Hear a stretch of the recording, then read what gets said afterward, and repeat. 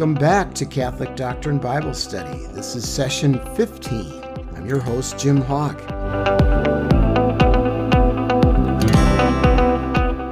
In this session, we'll be looking at Matthew chapter 9 and possibly begin chapter 10.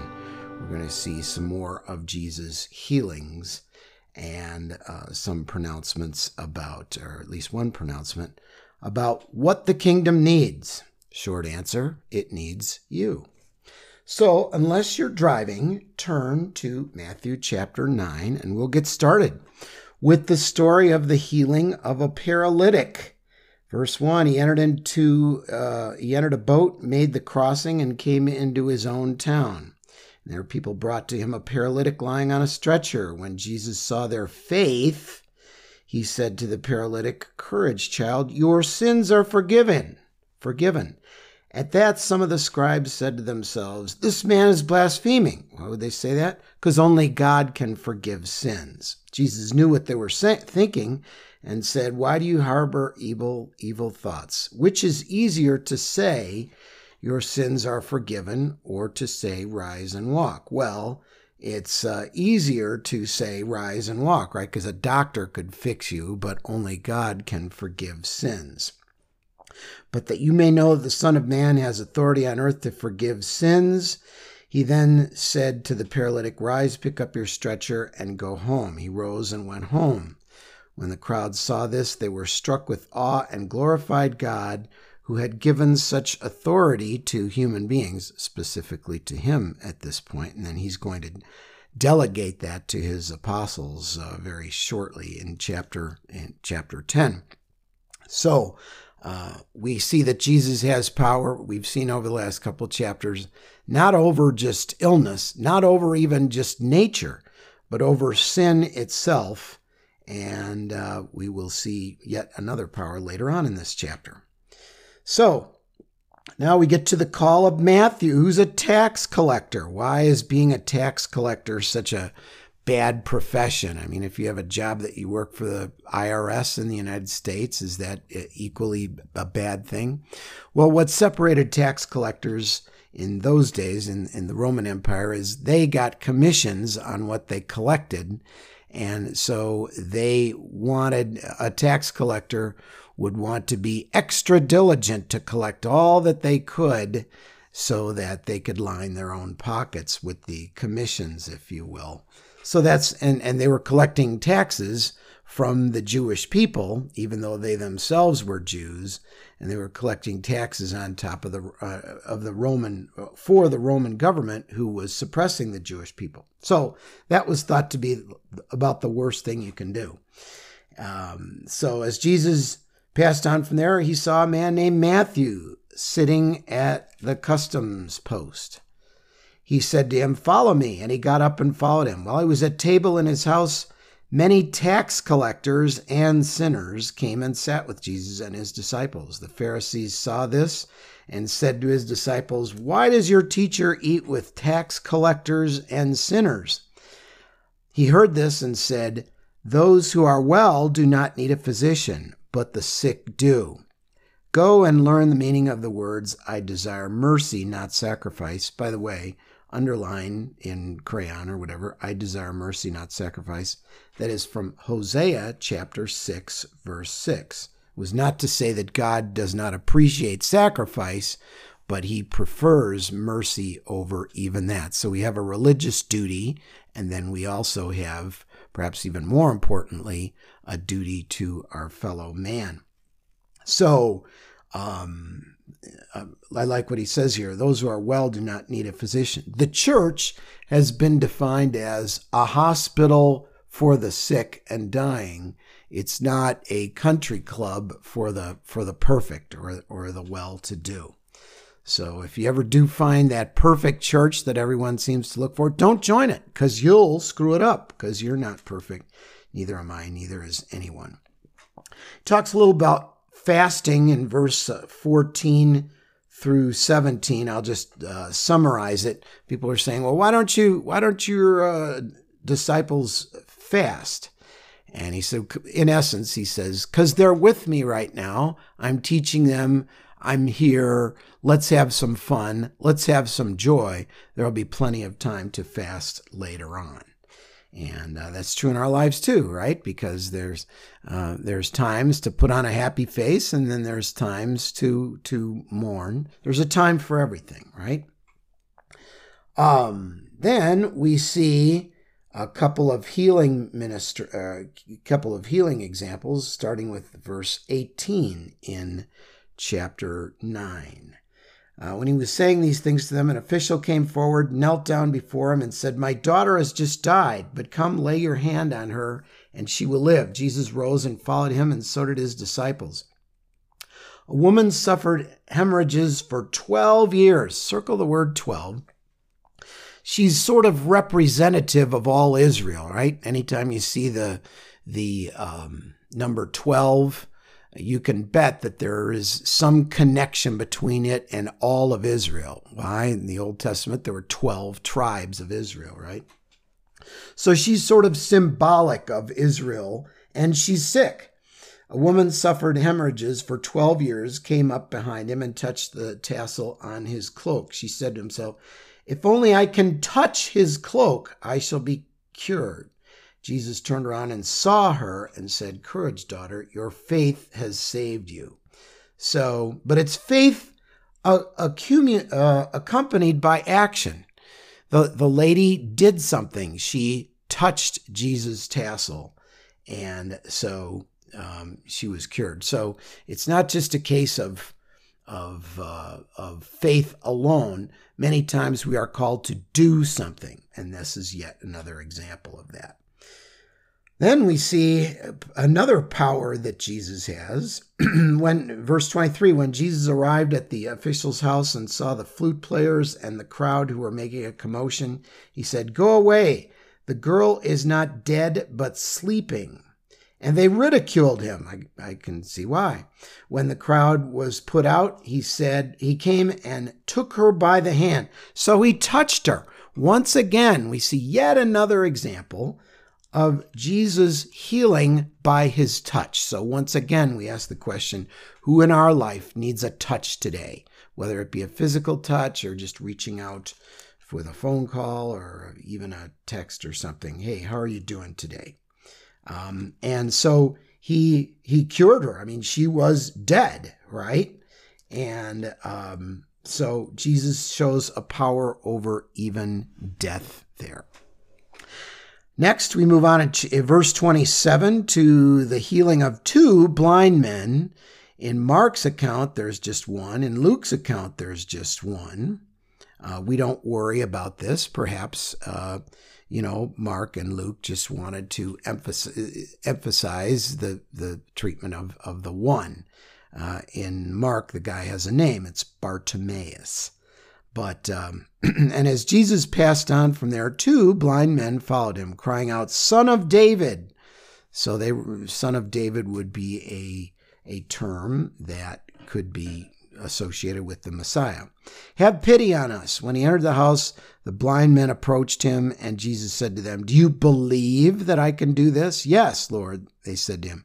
Then he did what? He touched their eyes and said, "Let it be done to you according to your faith." And their eyes were opened. So again, it's the touch of Jesus, and perhaps related to us, perhaps our own touch can be a method of healing others, at least of loneliness and things of that nature. And their eyes were opened. Jesus warned them sternly, "See that no one knows about this." Why would he say such a thing? Because once again, Jesus doesn't want to be known as just a physical miracle worker, because his ultimate mission is much greater than that. It is to show people that they can have an eternal life through him, through his free gift and the acceptance of his free gift. But what do? They always do this. He tells them, "Don't tell anybody." Verse 31, they went out and spread word of him throughout the land. And then he goes and heals a mute person as well. And then verse 35, he goes to all these towns, teaching in synagogues. And And all these people have diseases and problems, and he's curing them all. Verse 36, at the end, at the sight of the crowds, his heart was moved with pity for them because they were troubled and abandoned like sheep without a shepherd. And he's, of course, the good shepherd. Verse 37, then he said to his disciples, this harvest is abundant, but the laborers are few. So ask the master of the harvest to send out laborers for the harvest. Guess what? We are all laborers for his harvest, each in our own way. Each of us has our own talents. If you haven't figured out what your particular mission is, what your specific mission is, pray about it. Go to adoration.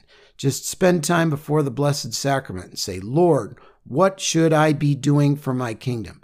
We should all be telling families, friends, family members, friends, neighbors, etc., about you in our own way, at least by our example. But perhaps there's other things that that each of us that you should be doing. So we are all laborers for the harvest. All right, on to chapter 10. The mission of the 12. Then he summoned his 12 apostles. Again, why 12? When you see 12, you remember what? It's sort of a symbolic of all of Israel, the 12 tribes of the Old Testament. So that's why there are 12. And gave them authority over unclean spirits to drive them out and to cure every disease and every illness. And then we have the names of the 12 apostles. Some controversy, which we've talked about in earlier sessions, about differences in names. Thaddeus, who is mentioned in verse 3 here, is also known as Judas, son of James, in Luke chapter 6, verse 16. But for obvious reasons, Luke didn't want poor Thaddeus to be always confused with Judas Iscariot, who is another of the 12. And similarly, Bartholomew of verse 3 is known elsewhere in John as Nathaniel. So Nathaniel, Bartholomew, same guy. You know, it's just like one person might call you Judy and another person might call you, Four Eyes or something. I don't know. Everybody has nicknames or, other ways to distinguish themselves. So we don't get too worried about this. He says in verse 8, he sends out these guys, he says, cure the sick, raise the dead, cleanse lepers, drive out demons. Without cost you have received, without cost you are to give. Don't take gold or silver or copper for your belts, no sack for your journey, or, etc. Okay, we get it. What he's saying is, don't be too dependent on material things. You'll have what you need for the journey. Then he goes on to verse 11, says, whatever town or village you enter, look for a worthy person in it and stay there until you leave. Well, I guess we all stay somewhere until we leave it, right? But he goes on in verse 14 and says, whoever will not receive you or listen to your words, go outside that house or town and shake the dust from your feet. Amen, I say to you, it will be more tolerable for the land of Sodom and Gomorrah on the day of judgment than for that town. So yeah, we're supposed to proclaim the gospel, right? Of course. But there are some people who are just so antithetical to anything religious or anything of God, etc., that, you can propose it however you find you're able to do it, hopefully at least by your example, again, letting people know where you stand about Jesus. But we don't get into fistfights, barroom brawls about this sort of thing, right? If somebody is ridiculing you, I just had somebody last night who just ridiculed the whole idea of God in general and said, well, the Catholic Church, 40% of the priests are pedophiles, just incredibly wrong statements. And so it was obvious that I wasn't going to make any progress with this person. So I just said, well, I must be moving on. And I shook that person's hand and walked away. So we don't want to treat ill will with ill will. It's not up to us to judge their final outcome anyway. Perhaps the Holy Spirit will continue working with them. Okay, now here's a great marketing idea of Jesus to get new workers for the kingdom, right? Wouldn't you be fired up with this speech? He says, verse 17, beware of people, for they will hand you over to courts and scourge you in their synagogues, and you will be led before governors and kings for my sake, as a witness before them and the pagans. When they hand you over, don't worry about how you are to speak or what you are to say. You will be given at that moment what you are to say.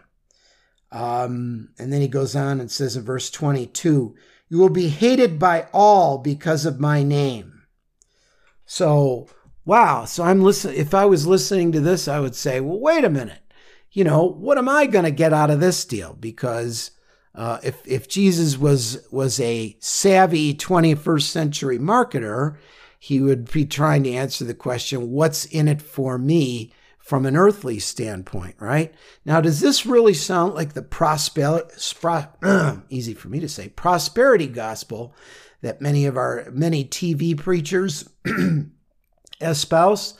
Where they'll say, God wants you to be wealthy. God wants you to be happy.